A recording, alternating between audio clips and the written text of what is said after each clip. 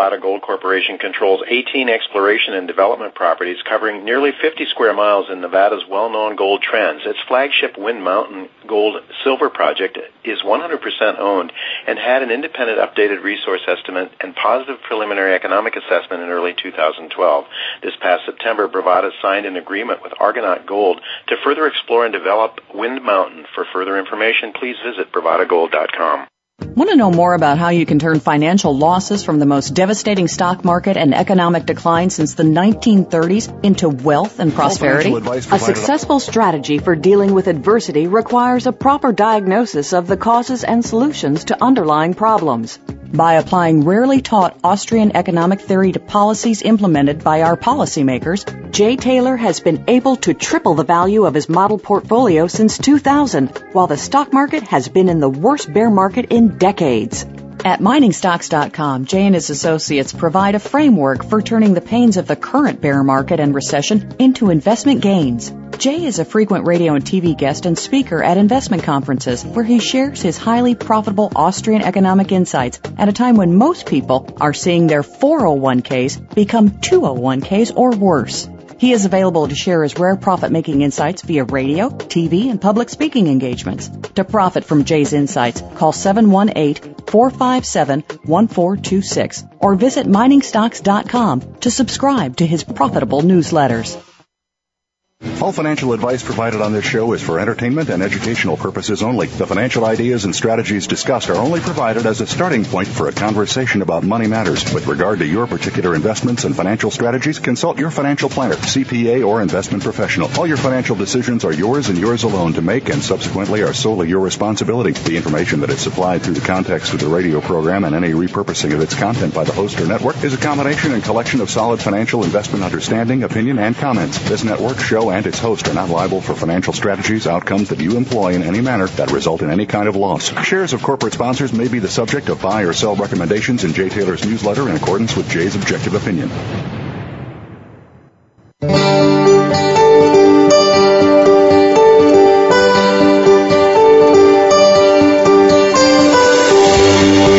Welcome to Turning Hard Times into Good Times with your host, Jay Taylor. This hour will help investors fix issues and achieve personal gain. Now, here's your host, Jay Taylor. Welcome back to the second hour of Turning Hard Times into Good Times. I'm your host, Jay Taylor, and I want to thank each of you for listening to this show, making it the number one show on the Voice America Business Channel. I also want to thank our sponsors for the second hour of this show today for making this show economically viable. They are Arroway Energy, Aerovista Gold, Blue Sky Uranium, Bravada Gold, Brazil Resources, Dynacor Gold Mines, Mill Rock Resources, Northern Free Gold, and Riverside Resources. Well, I'm really pleased to have with me today Rick Durfee. He's a co-host with Rich Bloomfield on the Voice America Business Channel. That's at 10 o'clock Eastern Time every Tuesday, so a few hours ago. He and his partner were on the show, on their show again, and the name of that show is What About Wealth? As I say, it airs about 10 o'clock a.m. Eastern Time, 7 o'clock Pacific Time. But as with my show, you can either listen to it live or you can download it later. So I would encourage you, after having listened to it myself, that it's something that you might want to do for sure, because I think there's a lot of very valuable tips in terms of how you can arrange your own finances to minimize taxes, the tax load that you have to pay, and Lord knows taxes are high, and they're probably going to only get higher as time goes on. Rick Durfee is a principal and founder with the Durfee Law Group, and he's been practicing law since 1988, and his practice is limited to planning for wealthy individuals and their businesses and providing estate and business planning services.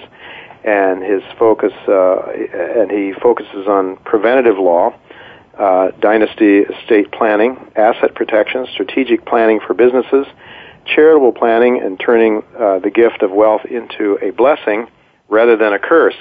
And he is the president and director of Legacy Global Foundation, Inc. He has authored many articles and is the author of the highly acclaimed book, Your IRA, Asset or Ambush. So welcome. Really good to have you, Rick. It's great to be here. Yeah, this is a very, very busy time of the year, and we're going to try to make it more busy for you if we can. You're in Arizona. Let me ask you this right away. Do you handle just people in Arizona, or do you handle people from various states? I have a national practice. I get clients from all over the country because there's not a lot of lawyers that do what I do. So there's the dynasty estate planning side and the asset protection side that brings in a lot of clients. And then, of course, the charitable planning is universal. That works for people everywhere. And before we go any further, can you tell people, can you give them a number where they can reach you, or is there a website where they can go to? Sure. Yeah, the phone number is 480-324-8000, and we would love to take questions or help with anything we can, 480-324-8000. And then the law firm is DurfeeLawGroup.com, and then the foundation is LegacyGlobal.org. So any one of those places you can reach me. And then, of course, our whataboutwealth.com website. Sure. Any of those get to me. Sure.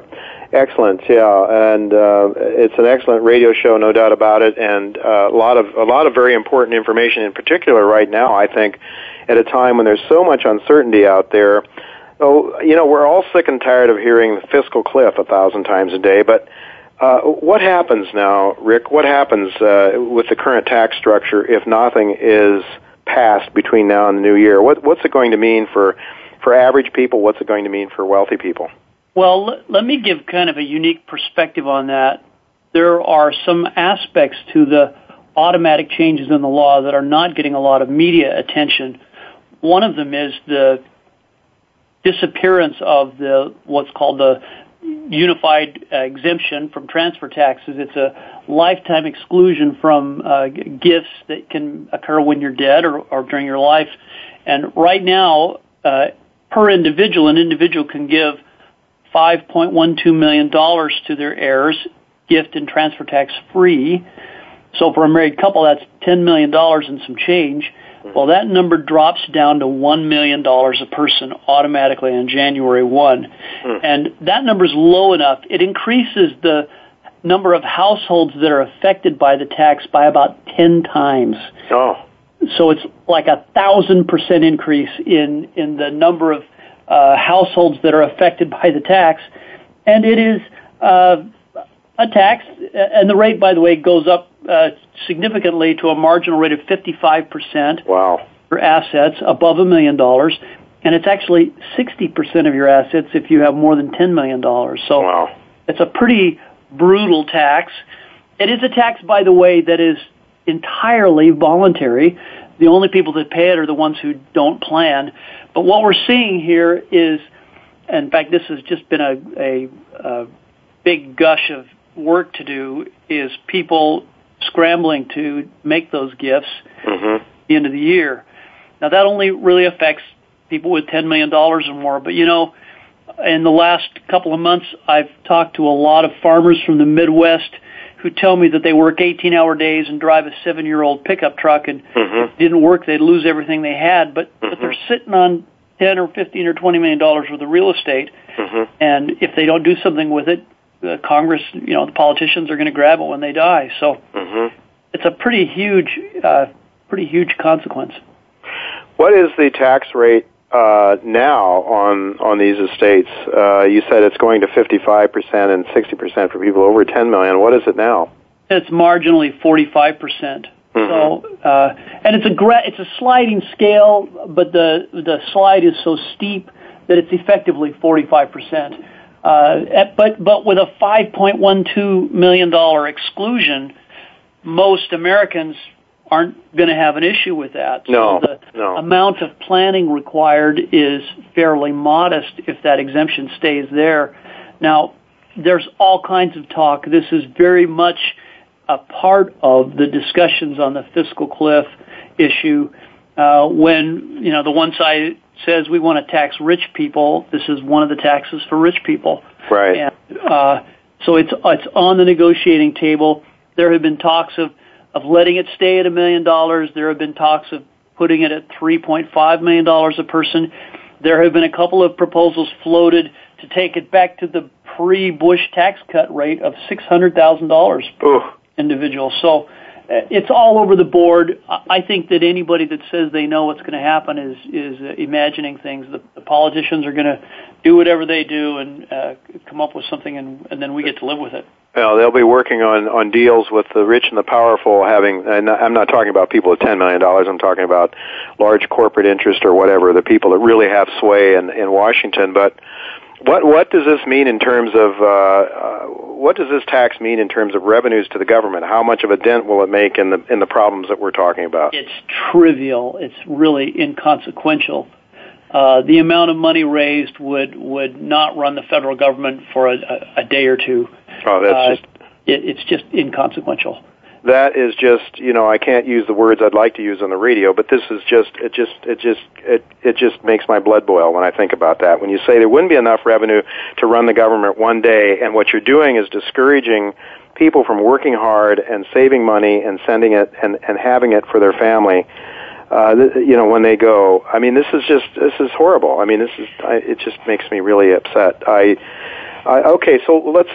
You mentioned that it's a voluntary tax, which took me back a bit. I didn't know there was such a thing as a voluntary tax. So the government has guns, and they can force us to pay taxes. They can rape and pillage all they want, can't they? Well, yeah, they do have guns, and the people with the guns make the rules, and they can come take what they want. But this kind of tax happens once when you die. Mm-hmm. Most of us, that's a ways off. We can see it coming. Although we hate getting news that it's coming quickly, but it's out there a ways. And if we plan and take control over our own finances, we can reduce, sometimes dramatically, sometimes completely eliminate that tax. And it's kind of like, here's the deal. We talk about public solutions or government solutions versus private solutions. Well, here's one where people fall down all the time. If you don't have a plan for how your property is going to pass when you're done with it, the IRS, the government, the state you live in, they all have a plan for you. Mm-hmm. Now, their plan is not concerned about maximizing the amount of wealth that stays in your family. Their plan is focused on maximizing their revenue. So that's what most people default to. They think, well, I don't need to worry about this. It's not going to happen until I'm dead, which is true. But who would you like to decide what's going to happen with your property? Do you want the politicians to decide? Do you want the tax man to decide? Or would you like to make the decision? So people who take control of their lives say, well, I'd rather make those decisions. Thank you very much. I'd rather choose where my money goes rather than letting the politicians choose. I think I'm qualified to make those choices more than strangers off in a far-off city making backroom deals among politicians and power brokers. I'm better qualified than them to make the decision. So people who take control of their lives and make those planning decisions early on never have to pay the tax. Mm-hmm. Well, I could certainly see if this new tax... billions and billions of dollars, and if you structure it properly, it would pass to your heirs completely tax-free. Okay, and that is, of course, the kind of work that you do all the time. Will that change? How will that change if we go over the cliff? If we go over the cliff, if the politicians make no deal, on January 1, the lifetime exclusion, again, drops to $1 million per individual. So if, as a married couple, if a family has $2 million or more of assets, half of everything they have above $2 million is going to go to the federal government when they die. And remember, this is not half of today's value. It's half of the value in the year that they die. Mm-hmm. So if you have $2 million today and you live 20 years, it's going to be more than $2 million. Mm-hmm. If everybody follows your advice and buys gold and other precious metals, what is the price of that investment going to do? Is it going to go up or down? It's going to go up. Yeah, most likely, yes. With this hyperinflation that everybody talks about and is appearing more and more likely as the government continues to print money, that is an effective transfer of wealth away from private individuals to the government, and this is one of the mechanisms. The federal government knows, politicians aren't stupid, the probability of death is 100%. Mm-hmm. And dead people don't vote, they don't march on Washington, they don't write their congressman. So if you're going to rip somebody off, if you're going to plunder their estate, do it when they're dead. Right. And so this is one of the biggest wealth transfers that ever happens is in death. What about putting your money in a trust? Is that a viable option? But it is a viable option. In fact, trust is the engine that drives estate planning in the U.S. In Europe and other places, they don't use trusts, but we do here big time. A trust does not, in and of itself, eliminate the taxes any more than having a car parked in your driveway will take you on a trip. You have to get in and drive it. So it's not having the trust, it's what you do with it. Mm-hmm. And typically in an estate when we're trying to do either asset protection or estate planning or reducing taxes, that there will be more than one trust, and there will be business entities that are integrated into that, and the magic is in how all those pieces work together. Mm-hmm. But again, if you have a trust, when you die, that trust then will be taxed at those higher levels if we go over the cliff. Yes. Yeah, so that's what and so there's a rush now to do what on the part of your clients to avoid that. So what do you do? You gift that to somebody else? How does that work?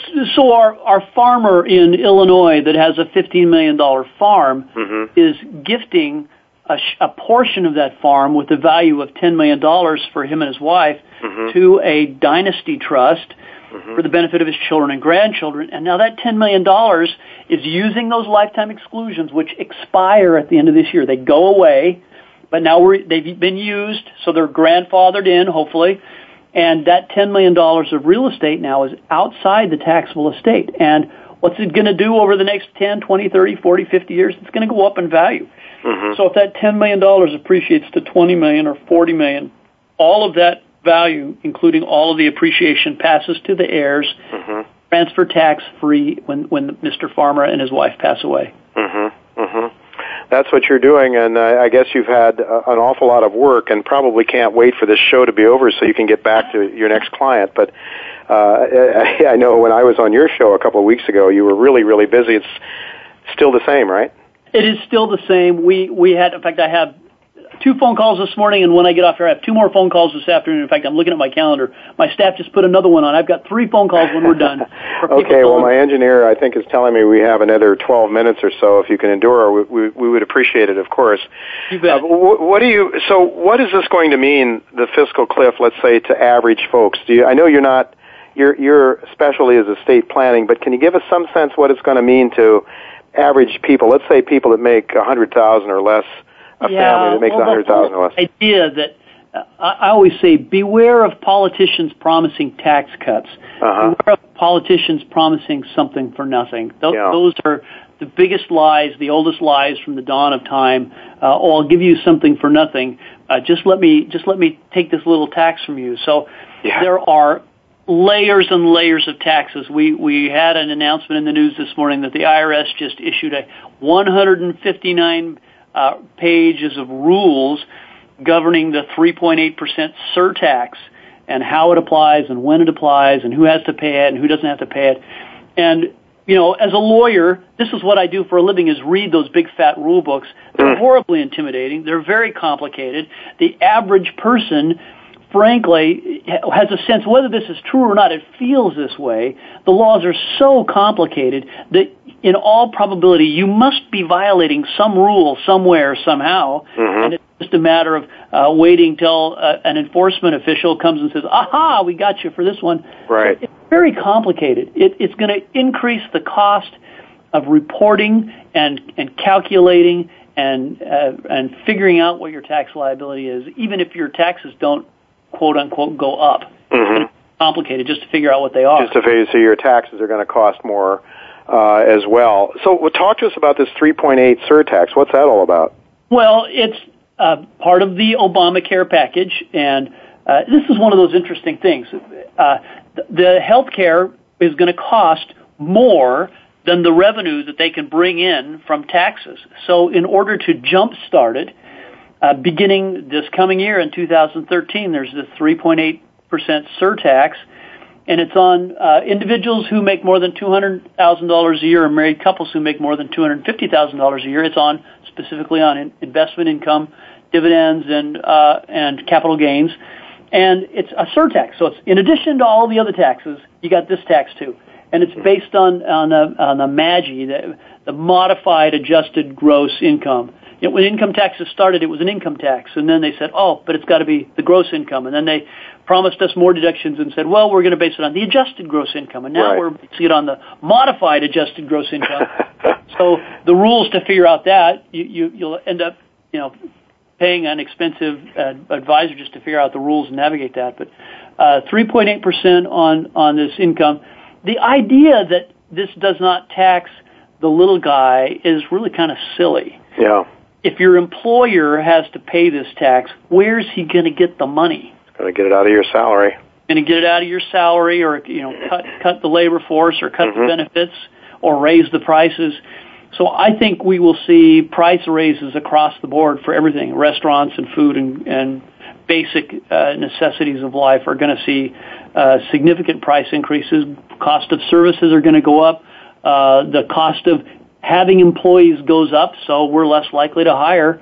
I can tell you that I represent a lot of business owners, many, many business owners that have very profitable, nice businesses, and they're all in hunker down mode. I can't hire new people.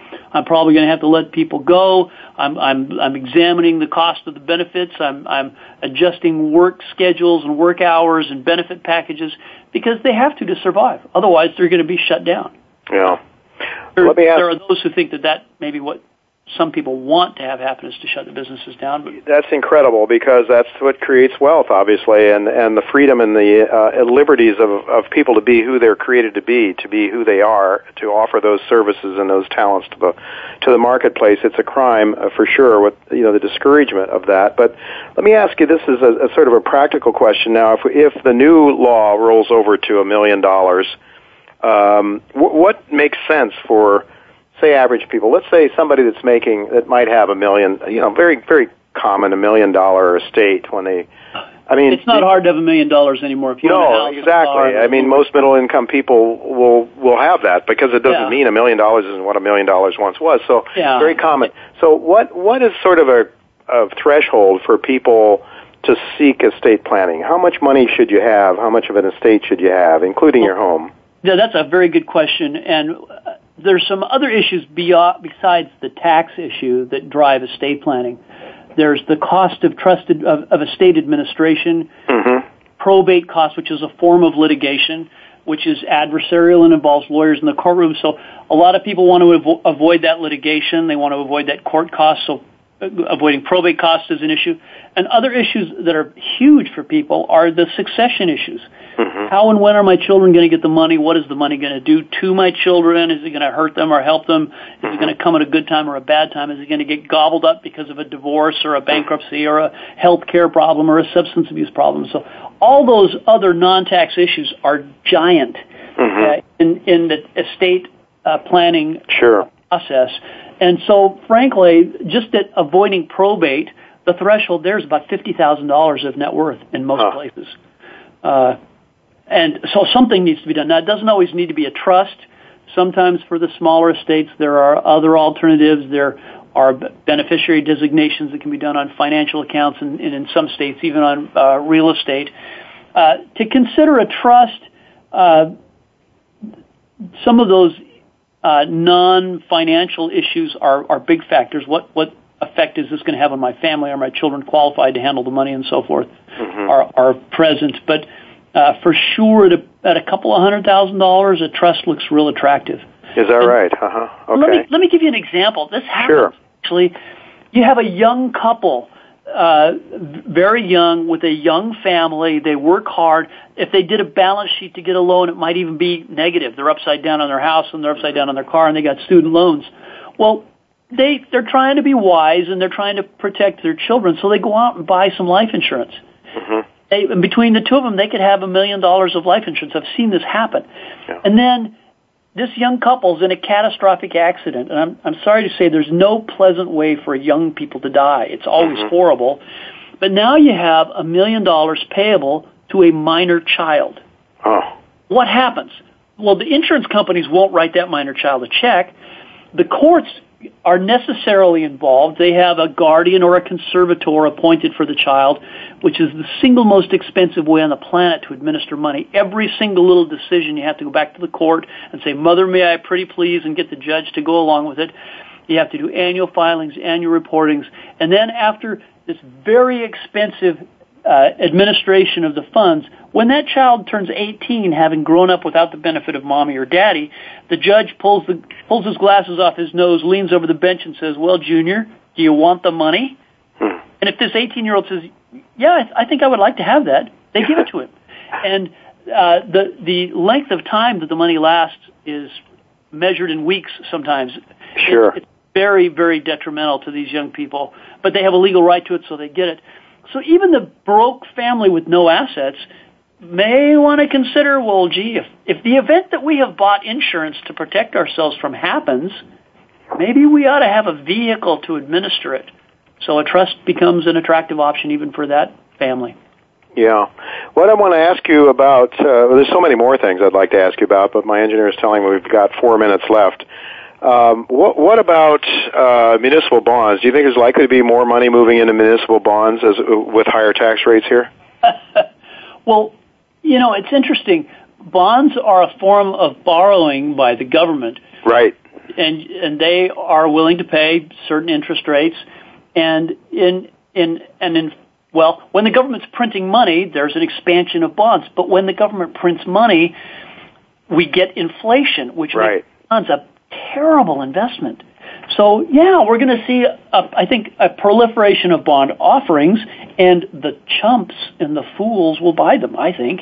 Yeah. Now, I'm not an investment guy. I'm a lawyer. I don't give investment advice, but sitting in the lawyer's chair and seeing what I see, who would want to be in bonds in an inflationary environment? That's great. Well, you get somewhat of a tax benefit, but of course the hidden tax is the inflation tax, and that's where, as you pointed out a little while ago, government is transferring wealth through inflation, and that's the most pernicious way.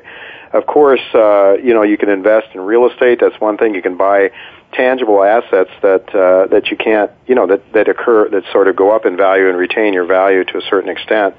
But, it's the pernicious tax, the hidden tax, that's the worst of all in many ways. And if we go into a hyperinflation, of course, that's really going to be devastating. I'd like to ask you, with a couple of minutes we have left here, what about IRAs, Roth IRAs? New taxes coming down the pike that might have some influence on how people should invest in their retirement plans? Yeah, let me speak to the IRA question from the angle, I guess, the libertarian angle. Mm-hmm. IRAs are retirement plans that are created by government, and the people who make the rules can change the rules. Right. People who make the rules have different incentives. The Roth IRA is actually modeled on a cash-rich, cash-based life insurance policy. I think there are private contractual options for the self-employed. Now, if your employer's offering you an IRA and they'll match funds, take all you can get. If you're a wage earner and all you're ever going to have in your life is wages and your IRA is your only option, take all you can get. Mm-hmm. For the self-employed, the entrepreneur, the man or the woman that's going to go out and make a fortune independently on their, and they make it with their business and their know-how, IRAs are just a crazy choice. It's a tax ambush waiting to happen. I think that we are likely to see means testing. Mm-hmm. There have been discussion of that the Roth can be tax-free, but only if you're sufficiently poor. Mm-hmm. So if you have the audacity to succeed, the tax-free nature of the Roth is a risk, I think. IRAs, and this is a little contrary to what a lot of people tell you out there, but in my opinion, as an estate planner, IRAs are a terrible asset to leave your children. They're a lousy asset. There's so many better things you can leave them, and it's because of the tax hair and the regulatory hair on them. So what I'm telling, different groups get different advice, but for the young entrepreneur that's going to go out and make their fortune, look for private contractual alternatives to the IRA and the government-sponsored retirement plans. To the people who already have them, it's a time to start contemplating an exit plan. IRAs, people make the decision based upon I get a tax deduction when the money goes in for a traditional IRA. That feels good, yippee-ki-yay. I get tax-deferred growth in a traditional IRA, tax-free growth in a Roth IRA, yippee-ki-yay, that feels good. But they're not thinking about the exit. Right. What's going to happen when the money comes out? And death is one of those times when the money coming out is compulsory. Ouch. Yeah. Well, it's fascinating. There's many more things that we could talk about. We're out of time, unfortunately. I would like to suggest to our listeners that they go to Voice America and What About Wealth is the show with Rick and your partner as well. And it's really a very worthwhile show. 10 o'clock Eastern Time every Tuesday. That would be 7 o'clock Pacific Time. If you want some advice and some good ideas about how to plan your financial affairs, I think it's well worth your time to check it out and go. Of course, you can download and listen to the past episodes as well at Voice America. And I suppose you're available as well on iTunes? I think so, yes. Our website has all the past episodes up there, and we're on iTunes and YouTube and all that stuff. Excellent. And, of course, they can always call 480-324-8000. I love questions. Those are the funnest things we get from this. Wonderful. Thank you so much, Rick, for being with us today. We'll look to do it again sometime in the not-too-distant future. Well, folks, don't go away because we're going to be back to talk to the CEO of one of my favorite companies, and that's Eurasian Minerals. Eurasian Minerals is headed by David Cole. He'll be with us right after the commercial break, and we're going to find out what's going on with that leading project generator company. Don't go away. We'll be right back.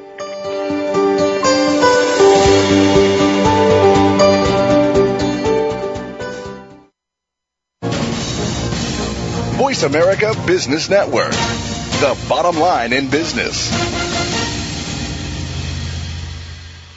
Arroway Energy is an oil-focused Canadian-based production and exploration company operating in the Peace River Arch region of northern Alberta, Canada, with a land base of over 28,000 hectares, surrounded by major oil and gas producers such as Birchcliff Energy and Shell Canada. Arroway is currently producing 650 BOE per day, 90% oil. Arroway is debt-free, cash flow positive, and funded through its 2012 drill program. Arroway is listed on the OTCQX under the symbol ARWJF and on the TSX Venture under the symbol ARW. Ladies and gentlemen, the reality is that exploration for mineral deposits is risky business, though the rewards for shareholders can be enormous. At Mill Rock Resources, we don't believe in risking your investment on a treasure hunt. We believe in leveraging shareholder capital to generate projects and partnering with mining giants such as Kinross, Vale, Inmet, and Teck to fund our exploration in the mining-friendly states of Alaska and Arizona. By utilizing this business model, Mill Rock Resources increases the potential of finding economic gold and copper deposits and maximizing shareholder wealth. For more information, please visit us at www.millrockresources.com or find us on the TSX Venture under MRO. Arvista Gold Corporation's principal asset is the Dewey Project, which currently has a 43-101 compliant resource of approximately 3 million ounces of gold and is considered to be one of the last undeveloped, low-grade, bulk tonnage potential super pits in Quebec. The Dewey Project has significant potential to further grow the resource by both step-out drilling as well as further infill drilling within the existing porphyry. Arvista has a well-designed, extensive 35,000-meter 100-hole drill program planned for Q4 2012, with results expected in early 2013 and an updated resource estimate to follow. Arvista Gold trades on the TSXV under the symbol AVA. For further details, please visit www.arvistagold.com. Investors deserve to start seeing greater returns, period. Creating shareholder value requires vision and a disciplined, fiscally responsible style. At Dynacor Gold Mines, we are proving how to fuel growth without shareholder dilution. Cash flow and liquidity levels are as robust as the company has seen throughout its history. Dynacor is a low-risk public company generating actual profits coupled with real shareholder value. Learn more at DynacorGold.com or follow us on Twitter at Dynacor Gold. When it comes to business, you'll find the experts here. Voice America Business Network.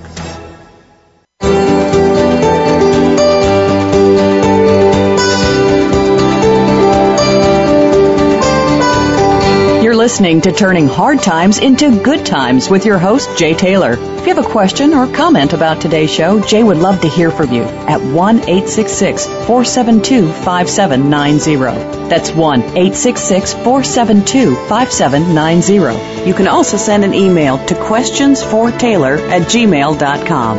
That's questions, the number 4, Taylor@gmail.com. Now, back to our program. Welcome back to Turning Hard Times into Good Times. I am your host, Jay Taylor, and I'm really pleased to have with me once again David Cole. He's the president and CEO of Eurasian Minerals. That's a favorite investment of mine. It's a company that's been recommended in my newsletter. It's a company that I have personally invested in. It's one of my larger holdings in my very modest portfolio, for sure. But it's a company that I like an awful lot because they are not only are they a project generator, which, as I've explained many times, we have other project generators we've talked about on this show, and we like the model because it reduces the risks and it gives you a portfolio of different kinds of many different projects, but also it has other people spending big bucks. And in the case of Eurasian Minerals, it's other big companies spending big bucks to find big projects. And this is a company with 72 million shares outstanding, selling at $2.08. It's down 7 cents today, so that's good news for those of you who might want to pick some shares up. It's got a very strong balance sheet, lots of cash. It's really a very, very strong company, in my view, my favorite project generator. So welcome, David. Really good to have you back again. Oh, thank you, Jay. My pleasure to be here. Now, you've had quite a bit of news that's come through since we last talked, and one of the things that I think is really one of the biggest positives this past year has been your acquisition of Bullion Monarch, which is a company that's providing some $6 million in cash flow now from a royalty on a project that is operated, a gold mine that's operated by Newmont Mining. Tell us about that. Is that a pretty steady? You see that as a pretty steady $6 million coming your way, and are there possibilities of it getting bigger, growing in the future? Yeah, happy to talk about the Bullion Monarch acquisition, and you're right. The Bullion Monarch acquisition was driven by our desire to acquire specifically the royalties on the Carlin Trend.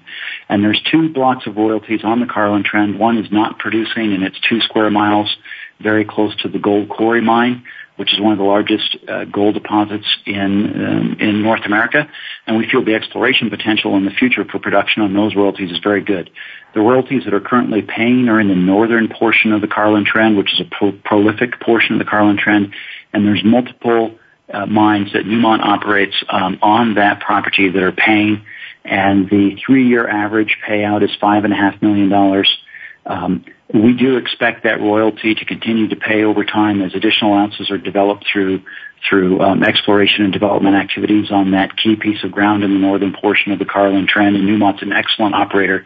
I expect that royalty to be a bumpy payer, though, Jay, I must admit, and that has to do with the fact that there are both on-property and off-property mines that are accessed through the same shafts, and so as they move from on-property to off-property, that royalty can bounce around. Okay. But on average, that royalty has increased over time, and we'd like and believe that will continue to happen. You have you received a lot of prospective property, a lot of prospective ground with that Bullion Monarch, though, in Nevada. Is there a lot of exploration that you will be carrying out, or you'll have some joint venture partners come in and spend money on? So the properties that were the key to driving our acquisition of Bullion Monarch were those ones on the Carlin Trend that I mentioned, and Newmont controls those, the surface rights and the mineral rights, and we're happy royalty holders, and we're completely carried. So we don't have to spend any money doing exploration there. Newmont's doing all the exploration work. We sit back and collect the checks, and it's very delightful to get a check in the mail from Newmont every month. How many? What sort of production is Newmont getting from those properties now? So we get a 1% gross override royalty on the northern portion. That's the paying portion, and so the 3-year average is $5.5 million. So if you multiply that by 100, you get their gross. Get an idea of what they're producing. I gotcha. Okay, yeah, good. Exactly. Sure. Mm-hmm. It's well, November 19th, you just recently announced a deal in New Zealand with a company called Glass Earth. Tell us about that, if you would, please. Yeah, that's an excellent example of the execution of the prospect generation business model, and we continue to find new ways to do it. In this particular case, we utilize the unique in-region knowledge that Dave Royal, our business unit manager in Southeast Asia and Australia, had. He knew about this key asset in the Coromandel Peninsula of New Zealand, which is a gold-endowed area and includes the Martha Hill mine, which is a plus 10 million ounce gold deposit that Newmont operates there. And we knew about this, or Dave knew about this significant prospect, and we were able to acquire that at auction, and we're delighted to be able to acquire that ground. We got it very inexpensively. We consolidated two different licenses that had not previously been consolidated, put together a geological database, and very quickly turned around and sold it to Glass Earth with a unique deal where we have advanced minimum royalty payments coming in. We have payments tied to advancement of the project, and specifically gold payments made to Eurasian Minerals that are tied to the advancement of new reserves in perpetuity on the license. And so it's just a fantastic, accretive way for us to make base hits with this business model. Yeah, base hits. I mean, it's probably not one of your bigger targets, but nonetheless, a lot of you're actually getting paid in ounces of gold. That's correct, yeah. And ounces of silver too, possibly. And this is it's actually gold ounces as calculated in gold equivalent. So the silver gold equivalent ounces. Okay. To gold equivalent, and we would get gold ounces, which we're happy with. And immediately the first payment was the $85,000, which is the total expenditure that we had in the property, if you can believe that. So yeah. We've got our scratch back from get-go. It's very difficult to lose money when you're not spending any. Yeah. We're completely tied into the upside of this project over time and have no downside, which is a model I love. Well, one of the things that makes your company so attractive also is your management. You've got management that has been around for a number of years, management that's been attached to and aware of lots of ground around the world, different projects around the world, and that, of course, gives you some insights and some knowledge about where some opportunities are when they come up. So that is, I found that to be a very interesting one. And ounces of gold, I guess it's hard to say right now what that amounts to. But what is the arrangement exactly? What sort of percentage, or how does that work? Yeah, it's a fairly complicated deal with multiple ways that Eurasian Minerals shareholders win. First up, they pay us 850 ounces of gold worth of their stock after they reach a preliminary stage of advancement on the property. We expect that payment to come in within about a year, 18 months. And then we have additional payments of 75 and then 100 ounces per year in advanced minimum royalty payments. And those come in whether the property goes into production or not. And then in addition to that, for the first 500,000 ounces of resources that are converted to reserve status, we get 1 ounce of gold for each 100 ounces that they convert to reserve, which is fabulous payment right up front for us. And then for all the gold that's produced from the mining operation, ultimately, we have 2.5% gross overriding royalty. So we're just delighted. The Eurasian Minerals shareholders just win and win again as the property is developed with no monies coming out of our pocket. Well, you have so many properties in so many parts around the world, and so it's hard to know when we have you on the show where to start. But another one that really looks exciting to me is one in Turkey, Akarca, I think it's called. You have picked up or regained 100% interest in that. Talk to our listeners about that property. Another great example of how the prospect generation business model leverages expertise and the landlordship that we have over these properties to the shareholders' benefit. So we acquired Akarca by staking it for almost free through geologic, just hard-nosed, in-the-field geologic prospecting that resulted in the discovery of Akarca.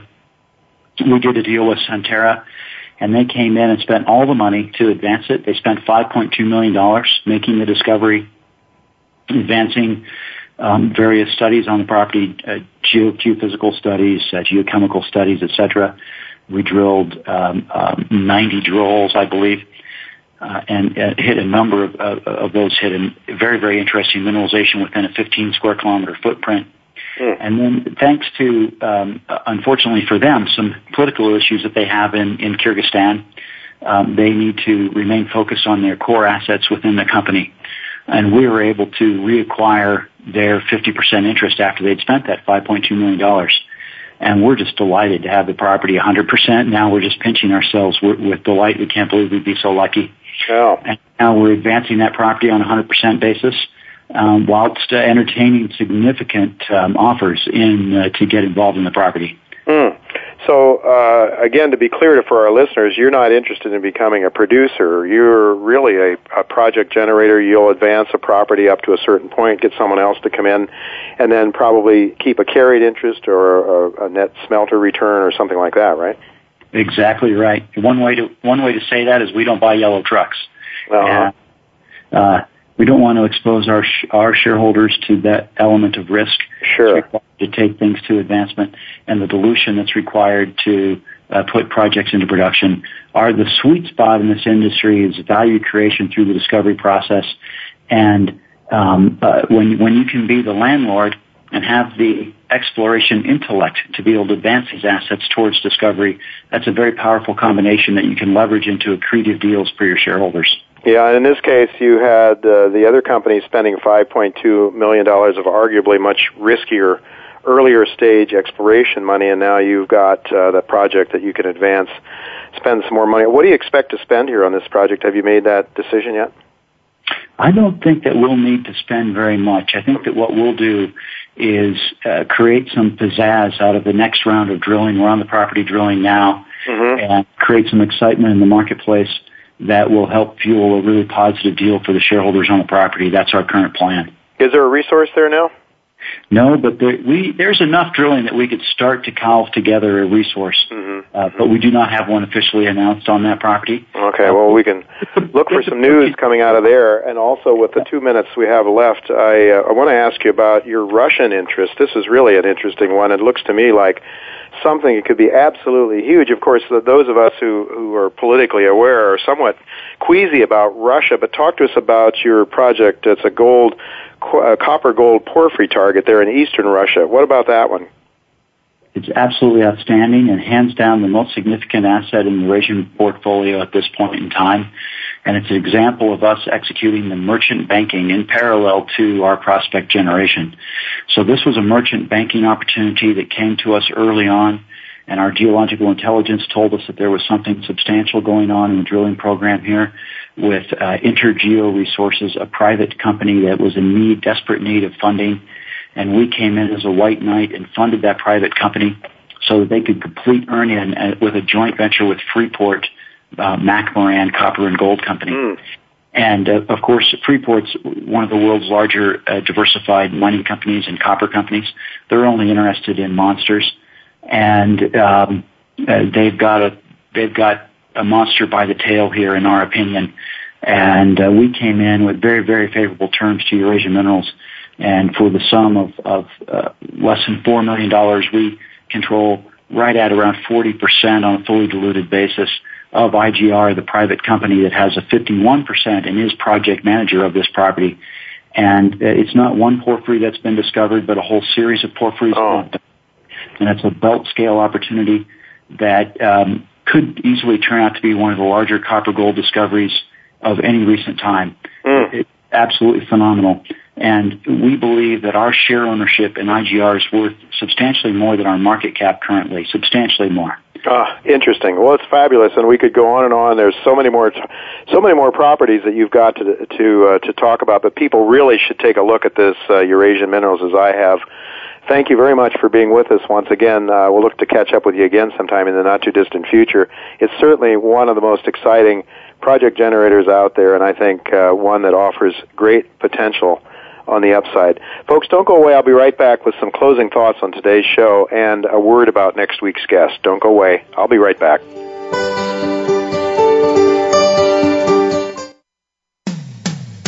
When it comes to business, you'll find the experts here. Voice America Business Network.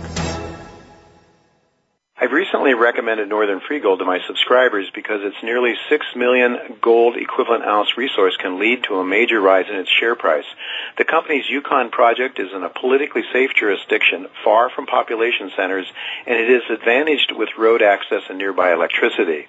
A large deposit and a vision of positive economics should make Northern Free Gold an acquisition target. The potential upside, in my view, for these shares is major. Blue Sky Uranium is a leading pioneer in the exploration for uranium in the Patagonia region of Argentina. Their exploration success has attracted one of the world's largest multinational nuclear power companies to fully fund Blue Sky's exploration programs. Argentina is very focused on nuclear to provide for their energy needs, yet they do not currently produce the required uranium to feed the reactors. Blue Sky has opened up a new frontier for exploration for uranium in Argentina with an objective of supplying both domestic and international markets.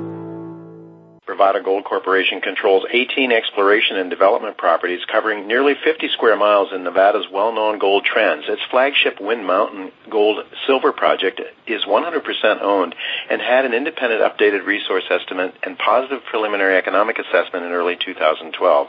This past September, Bravada signed an agreement with Argonaut Gold to further explore and develop Wind Mountain. For further information, please visit bravadagold.com.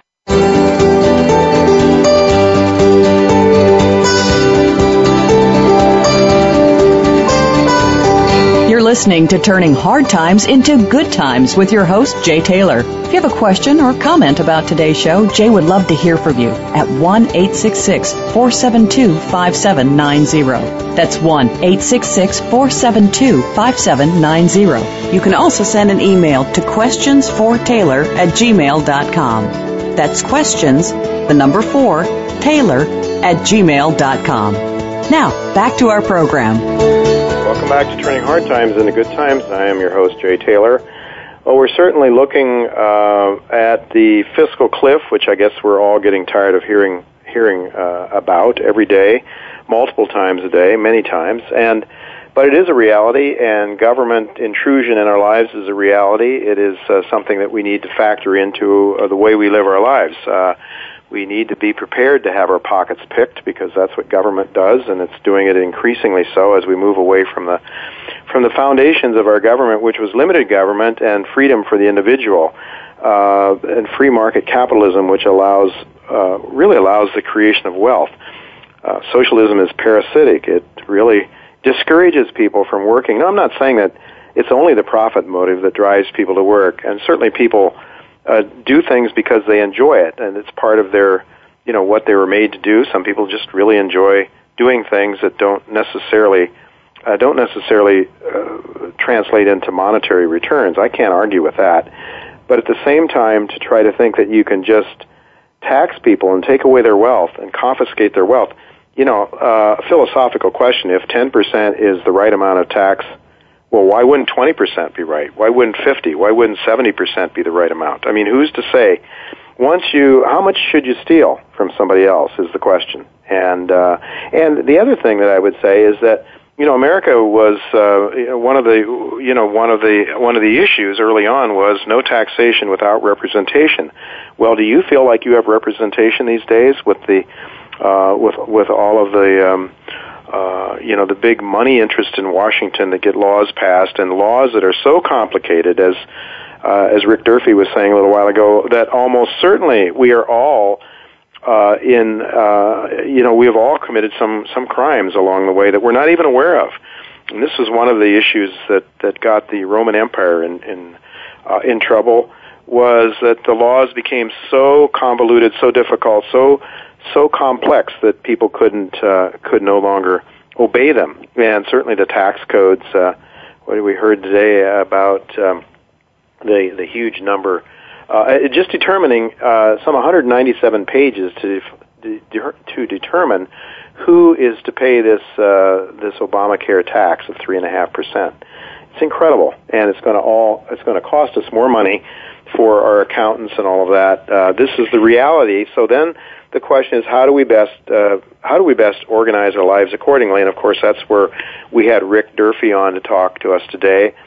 James Cook certainly, I think, understands from a free market perspective, an Austrian perspective, as well as anybody. And I would really suggest that people go to order the book National Bankruptcy, investmentrarities.com, and the telephone number that we provided for you earlier. James Cook, I think, has a very good grasp of the problems that we're facing, and he also, I think, has a very good understanding of how precious metals, and in particular, he's very bullish about silver, believes that those metals can be very helpful in allowing you to preserve some wealth and live your lives and conduct your lives in some sort of a constructive way going forward.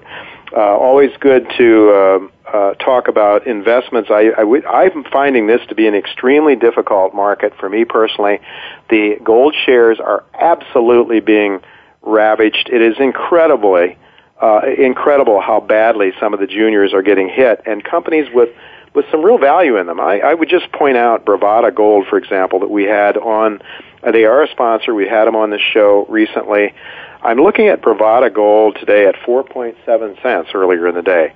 Now, this is a company that has had a preliminary economic assessment and a discounted present value of $1.29 per share at current gold prices. I have a belief that the taxes and the prospects of higher tax rates is causing a more aggressive tax loss selling season this year than we've seen any time in the recent past. We just talked to David Cole of Eurasian Minerals. Eurasian Minerals, for reasons that David talked about, we didn't have time to talk about nearly all their properties, but they have some extremely exciting properties, a $2.07 stock. I think this is definitely a stock that has a chance to be a real moonshot. No guarantees ever in this business, but with so many good properties, major companies spending major bucks to find major deposits, I think it has a real shot at doing extremely well. We are out of time. Next week, Naomi Ariskas will be with us, and John Rubino will be talking about global warming and some possibilities, profit-making possibilities with John Rubino, who's written a book on that subject. Thank you very much, all of you, for listening to this show and making it the #1 show on the Voice America Business Channel. Thanks to Tacey Trump, my producer, and Matt Wiedemer, my engineer, for making this show logistically possible. Until next week, goodbye, and God's blessings to you.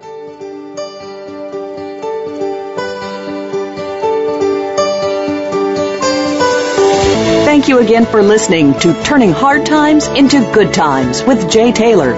Please join us again next Tuesday at 11 a.m. Pacific Time, 2 p.m. Eastern Time on the Voice America Business Channel.